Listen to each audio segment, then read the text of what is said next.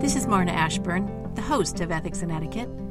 We're working hard to research and record Season 4 of our podcast, set to premiere on Wednesday, February 9th. In the meantime, let's keep the conversation going with an Ethics and Etiquette reprise. I'm posting 2 episodes from the past that were fan favorites, both on the topic of inheritance.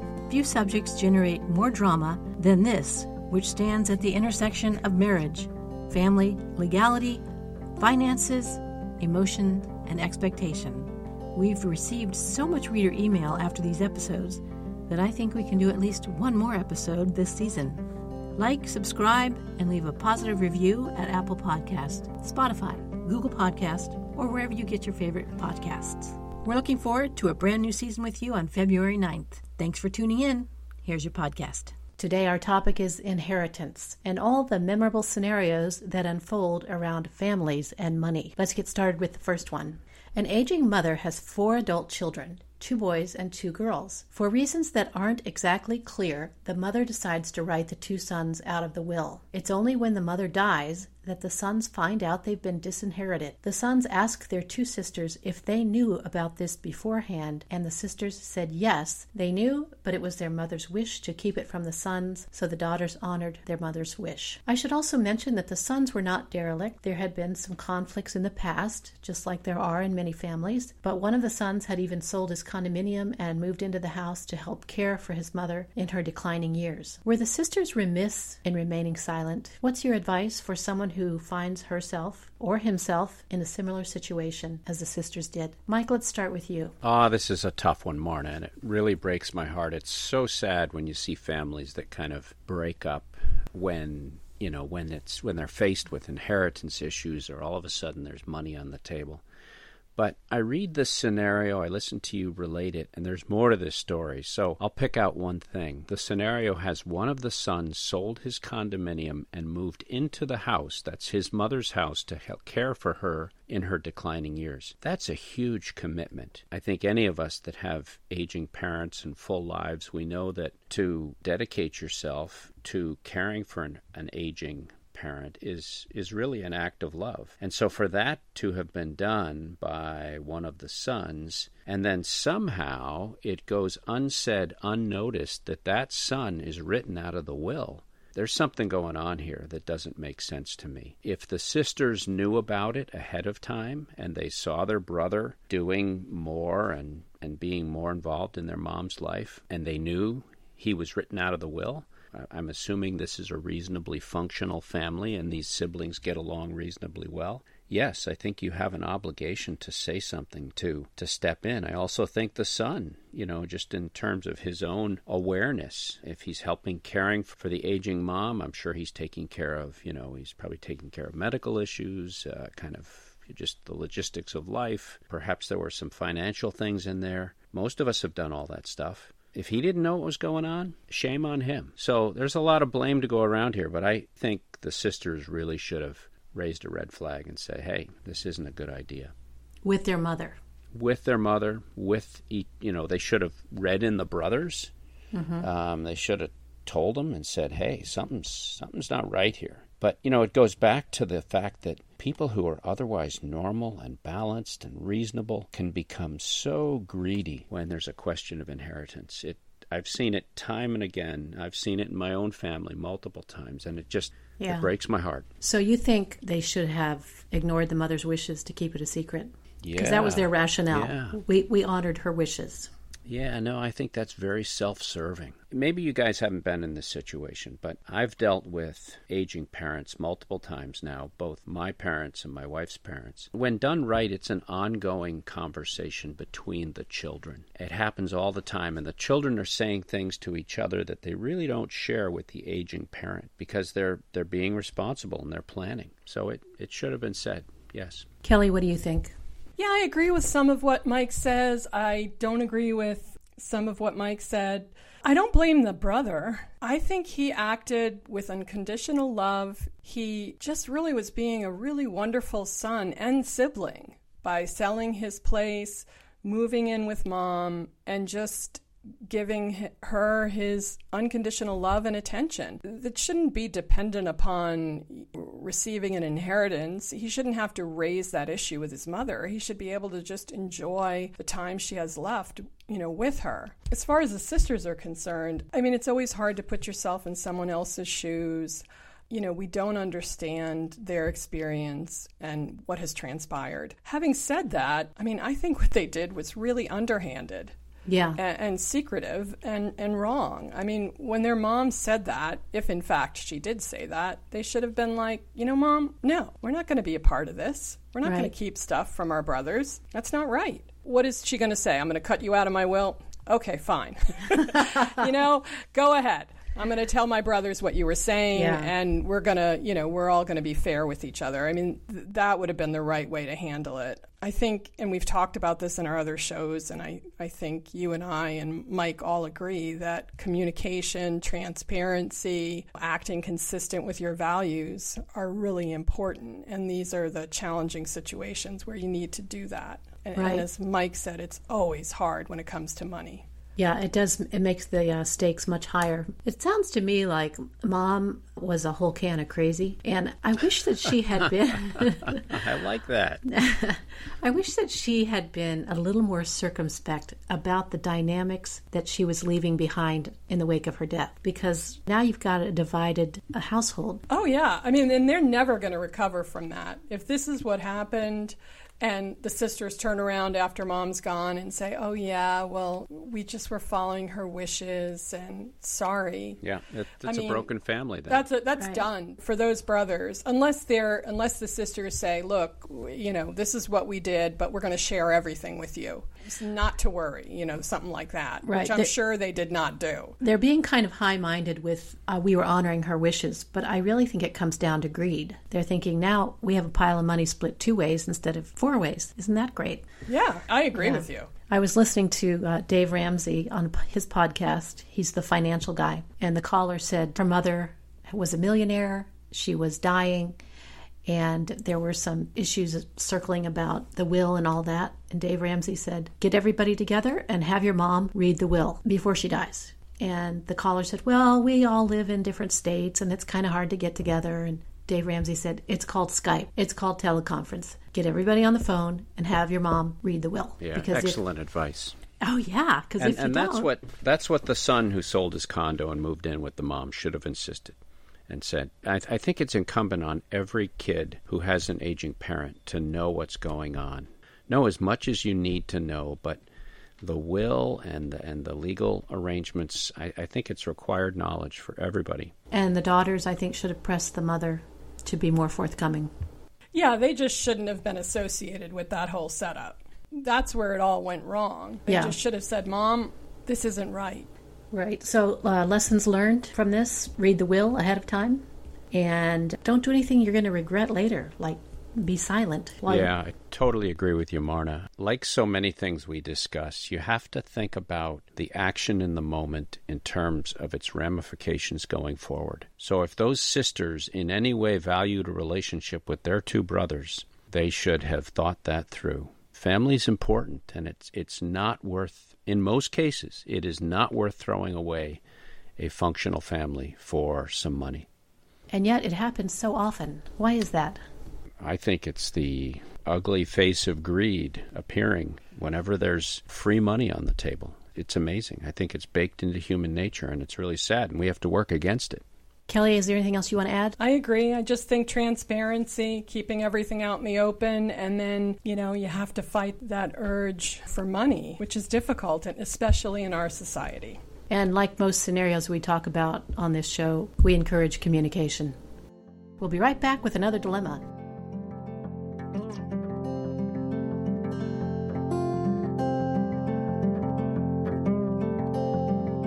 Welcome back to Ethics and Etiquette. This is our second dilemma, and Mike is going to set it up for us.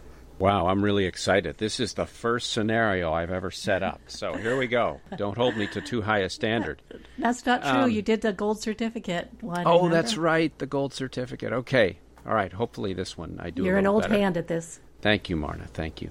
So, true story. All the people who are involved in this are now passed away, so I felt pretty comfortable putting it out there. Back in the 70s, I had an elderly aunt, and and we knew her very well, and she was dying of cancer, and she'd completed her will. She was very organized.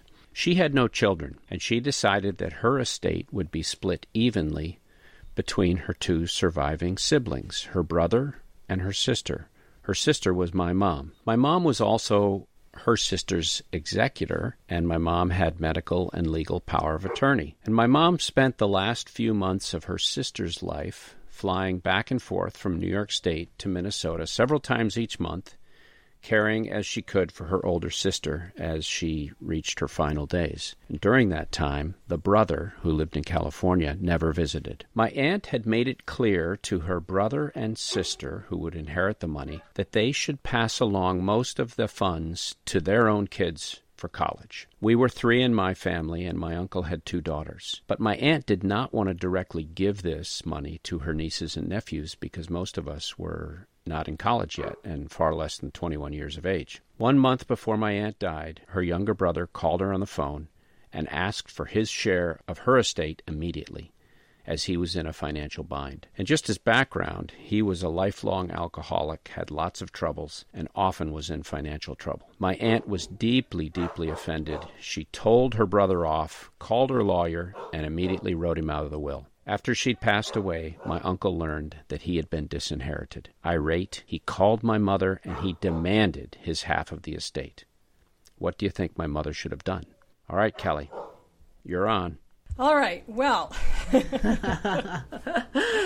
I mean, one thing I will say is I think your aunt did not get skilled legal guidance. If she wanted to leave money ultimately for her nieces and nephews, a good attorney could have set up a trust and all this could have been avoided. You know, the money could have been set up in the trust properly. It could have been used and paid directly for college and then been released, whatever was left, at a later date at an age of her choosing. So that's really how it should have been done, and that would have avoided everything that your mom had to deal with.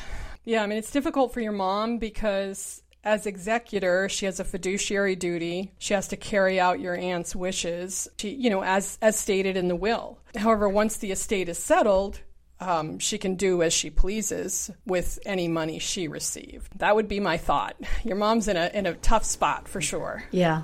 I have that in my notes, too. I said I would have, if I were your mom, I would have nudged her sister towards setting up the money in the trust for the nieces and nephews. Because did she really think the ne'er-do-well brother would comply with her wishes? Yeah, that's a great point, Marna. And my guess is, having only met him a handful of times, my guess is that money would have quickly disappeared. So I would hope that your mom set aside some money for, I guess that would be her nieces, even though they were cut out of the will. Yeah, in fact, she did. I think it came as a very wonderful surprise to them. It unfortunately ended my mother's relationship with her brother, which was also, it was a difficult relationship because he would often call asking my mother for money. But I want to go back to one thing Kelly said and just kind of throw it out there, because these were very hardworking people who didn't like lawyers, didn't hang out with lawyers, might not have known what a trust was, but had been very careful and diligent throughout their lives and, saved money and put it in CDs and that kind of thing. They were not sophisticated financially. And so the idea of a trust for some people is just, it's a foreign word. It's not even in their lexicon. So I think we have to keep that in mind when we talk about some folks. But that's where a good lawyer comes in. It's not your aunt's fault. I mean, when she calls the lawyer to change the will, the lawyer should have a conversation with her, and the lawyer should have, in the first place, sat down with her, spent some time with her, asked her a lot of questions, and it wouldn't have taken long to learn that, what her real desire is to care for and assist her nieces and nephews. It wouldn't have been that hard. And then the attorney should have been able to then put a trust together and educate her and explain that to her. It's not on her. I mean... Yeah. No, it's a good point. I just come back at you, knowing my aunt as I did. She was a child of the Depression, and she didn't necessarily like lawyers, and lawyers cost a lot of money, so she probably went for the cheapest, simplest thing that she could possibly do because she wasn't going to line that lawyer's pockets. So I'm just throwing that out there. Well, here's some advice. There's such a thing as false economy. Yeah, no, it's a good point. And also, what Kelly was saying about the lawyer and the legal advice. Kelly, would it have been appropriate for a lawyer to say to Mike's aunt when she called to change her will, look, it looks like you're pretty upset. Why don't we table this for a while, let you calm down, talk about it when things have cooled off? Because it sounds like the aunt just in the white hot heat of the moment just committed an impulsive act. Well, and we don't know, the attorney could have done that. And the tricky part when you're an attorney in that situation is you have somebody who's elderly and is not well. So the last thing you want to do is be responsible for not taking care of something in a timely manner and not carrying out their wishes, because that's malpractice. And you could have a big issue, if the person were to die within the next week or so and you haven't done what they requested. It's a fine line. And it's funny, when I practiced law in Virginia, I had a general practice, and I did handle wills and very simple trusts. And if it was a more complicated matter with tax consequences or anything tricky, I always had excellent people that I sent my clients to. But I had more than one client come to me where I did a will, and within a short period of time, they passed away. And in a couple of cases, they weren't ill. They were accidents. Mm-hmm. In one in particular, I can remember the gentleman coming in. It was a second marriage. He had learned that his wife had done a will and was going to leave everything to her children and not make arrangements for him. And so, gosh darn it, he was going to do the same thing.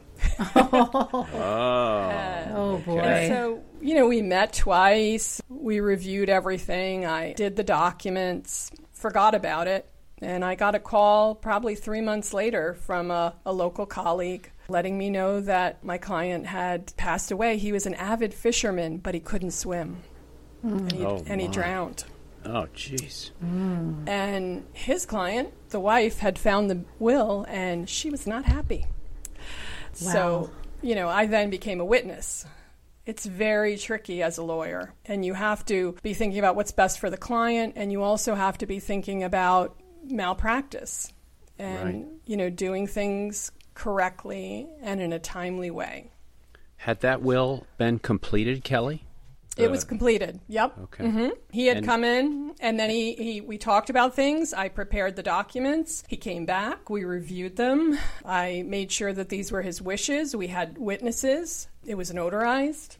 So it was fully taken care of. The wife was contesting the will? Yes. And was she successful? I don't know, because I actually, within a year, left the area, but I was never called as a witness or involved. I talked with the attorney. He interviewed me. I let him know what transpired and, told him the names of the witnesses, which were noted on the documents anyways. And I didn't hear from him again. So my guess is probably it was settled. Often people sit down. And also they review the statutes. The state statutes sometimes, depending upon the state, can address these kinds of situations where you have children from a prior marriage that aren't the children of the current spouse. And, there are some different things that happen statutorily.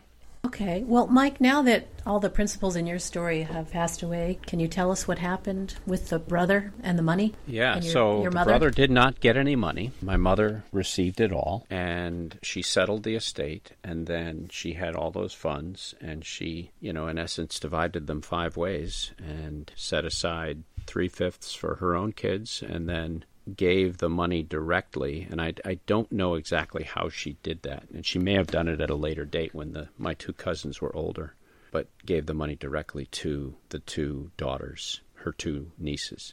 So at the end of the day, it probably turned out better, because I would speculate that my uncle would have never given that money to his 2 daughters, given the way he lived his own life. Yeah. So it all worked out, and I think my mom did the right thing. She'd lived a very hard life in many different ways. And so the idea that she could pay something forward to her own family, even though her brother had done her wrong, was something valuable to her. Yeah. Well, speaking of that brother, it brings up something that is a pet peeve of mine when people talk about my inheritance before the soon-to-be deceased has even died. There's no inheritance until there's a death. It's when you speak of it as an entitlement, that's really presumptuous, I think. I mean, it's absolutely disgraceful. I would much rather have the person here with me and our family than gone and using and enjoying their own money. Right. So we kind of take a little different approach in our family. I have 4 adult children, and my wife and I have made it a point to have financial and sort of legal discussions with them now that they're all adults. And we do it as often as we can on a lot of different topics to include the will, what our wills are. And we make jokes about it. So my wife and I will decide to go do something that one of the children seems to find rather extravagant. And and then the 4 kids will get to talking, and, all of a sudden there'll be this little buzz of conversation. And, either my wife will or myself will just kind of go out, and we have this family chat thing that we kind of converse on. And we'll go, yeah, we're spending your inheritance, kids, We're going to die broke. That's become, we want to roll into the grave broke and, whatever, having had a great meal is our last act. That's right. Bounce a check on your way to the grave. That's right.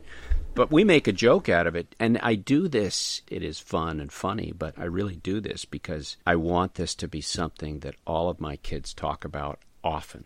And I want there to be radical transparency on the part of Kathy and me so that there are no surprises and that we don't see our family break up over money, as I've seen so many others, unfortunately, have happen. Oh, yeah. And I have known people, married couples with children, with homes, with investments, and they don't have a will. I'm shocked. Yeah, that's They don't amazing. have a will. And I will say, get yourself to a lawyer and make a will. Oh, we will. Last time I had my will updated because I had changed states, and somebody told me that you needed a valid will for your state. So I had it updated, and the lawyer said, good for you getting your will current. And I said, well, don't most people have a will? And he said, oh, no. And I said, well, that just seems like a basic thing to me. And he said, people ignore basic things all the time. If you take one thing away from this show today, get your will done and tell everybody what's in it.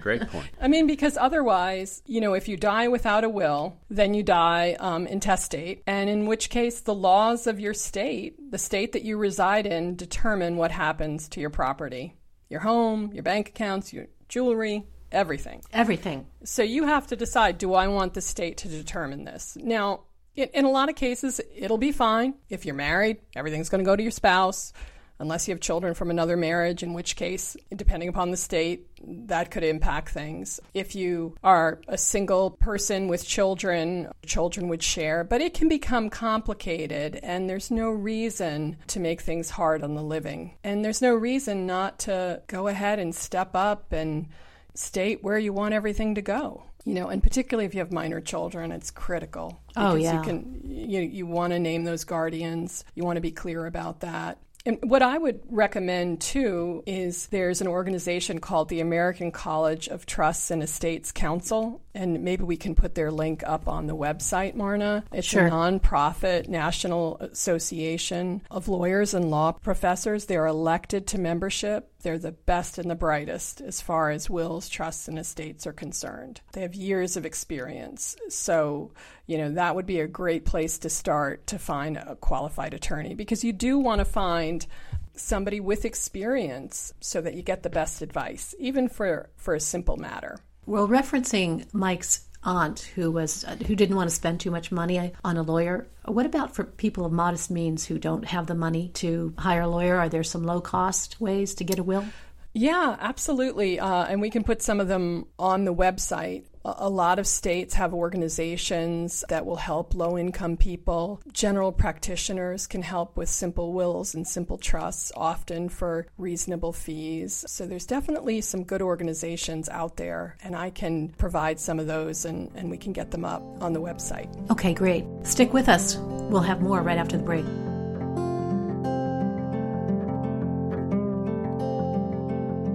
Welcome back to Ethics and Etiquette. Today I want to end with a listener question. This is from Lisa, and she writes, "What's so hard about ethics? You either do the right thing or you don't. You either live by the golden rule or you're selfish." Okay, what's so hard? Kelly, you want to start? Wow. I'm glad life is black and white for somebody. Lisa, I don't think it's that easy. I do think some things are clear. For example, you don't commit murder. You don't commit adultery. But do you tell your best friend when you learn their husband is cheating? Right. Is murder okay in certain circumstances? Like in self-defense or the death penalty? Some say abortion's murder. Is that okay? Is it all right to be unfaithful to your spouse or boyfriend or girlfriend if they're abusive or you know they're being unfaithful? It just really becomes tricky. And I think that that's what we're trying to sort of delve into and get ourselves and others thinking about, because you want to think about right and wrong in a more, I think, in-depth manner. Right. And Mike, what's so hard about ethics? Yeah, good question. Thanks, Lisa. I've got to line up with Kelly on this one. And I would say just take a look at the world around you. Look at how people can take the same circumstance, the same set of facts, and then interpret them in entirely different ways. Yeah. You know, I'd go so far as to say that in our public discourse in the United States right now, we're really, really grappling with ethics and we're grappling with etiquette. What constitutes being civil? What constitutes being responsible? These are things that we see playing out daily in the news, and I just think it's worth the time for each of us to look at our own lives, to kind of, against this backdrop that we see around us, whether it's a close-in backdrop or a national backdrop, and ask yourself, okay, how do I feel about this? How would I act in that situation? Because inevitably, sooner or later, each of us is going to be faced with some tough decisions. If they haven't come already in your life, they're on their way. Prepare yourself. So that's why I think this podcast creates value, that, you know, it introduces people to some things they may not have thought about, and it kind of gives them some sticky situations which they can hear us sort through, and maybe that makes them better prepared for what's coming at them in their lives or the situations they're dealing with currently. Who knows? Right. Oh, I think modeling sorting through sticky situations is what's so valuable about this program, because it's not black and white. Like Kelly said, things aren't black and white. They're nuanced. And we have, the title of our show is Ethics and Etiquette. And I think the most fascinating scenarios are when ethics collide with etiquette or etiquette collides with ethics. And we have this whole overlap that we need to discuss. That is far from simple. I totally agree with both of you. I mean, it's about kind of thinking things through day in and day out and trying to live a life of integrity. And with our public discourse, it can be difficult because a lot of this is about kindness, too. And just to give a recent example, and I'm sure everyone saw it, but the Dallas Cowboys were playing on Sunday, and Ellen DeGeneres was up in the box with her wife sitting next to President Bush and the former First Lady Laura Bush, and people were horrible, you know, on Twitter and different social media platforms, just ripping her for being seen with him. And I saw today I didn't read her whole statement, but it basically was like, be kind. And some people made really, you know, insightful comments like that they thought it was great that they could sit and enjoy a football game next to each other, that you don't have to have everything in the world in common. You don't have to have the same politics. You don't have to have the same lifestyle. Sometimes it can get disheartening with the way our society is. And we do talk a lot about respect for others and tolerance on this show, so there's a perfect example. Yeah, and people that are really different can be great friends. Yeah. This is going to be kind of corny, but Justice Ginsburg on the Supreme Court is really one of the most liberal justices we've ever had. And her dearest friend was Justice Scalia. Oh, really? That's right. They liked opera, didn't they? Well, they just had a lot in common, and they had a great friendship and a really special friendship. They did things together socially. They loved being together. I think that they loved challenging each other. They read each other's opinions. They were absolutely at opposite ends of the spectrum in every way, politically, ethnically, religiously, every way. Yeah. Yet they had this special bond, and we all should kind of look at that, and I think it enriched both their lives, and we should look at that and try to emulate. Well, that's a beautiful thought to end on, being kind to others. Thanks, Kelly. Thanks, Mike. Great, Kelly. That's all for this episode of Ethics and Etiquette. Thanks for joining Kelly, Mike, and me. We loved having you here. See you next week for an all-new episode.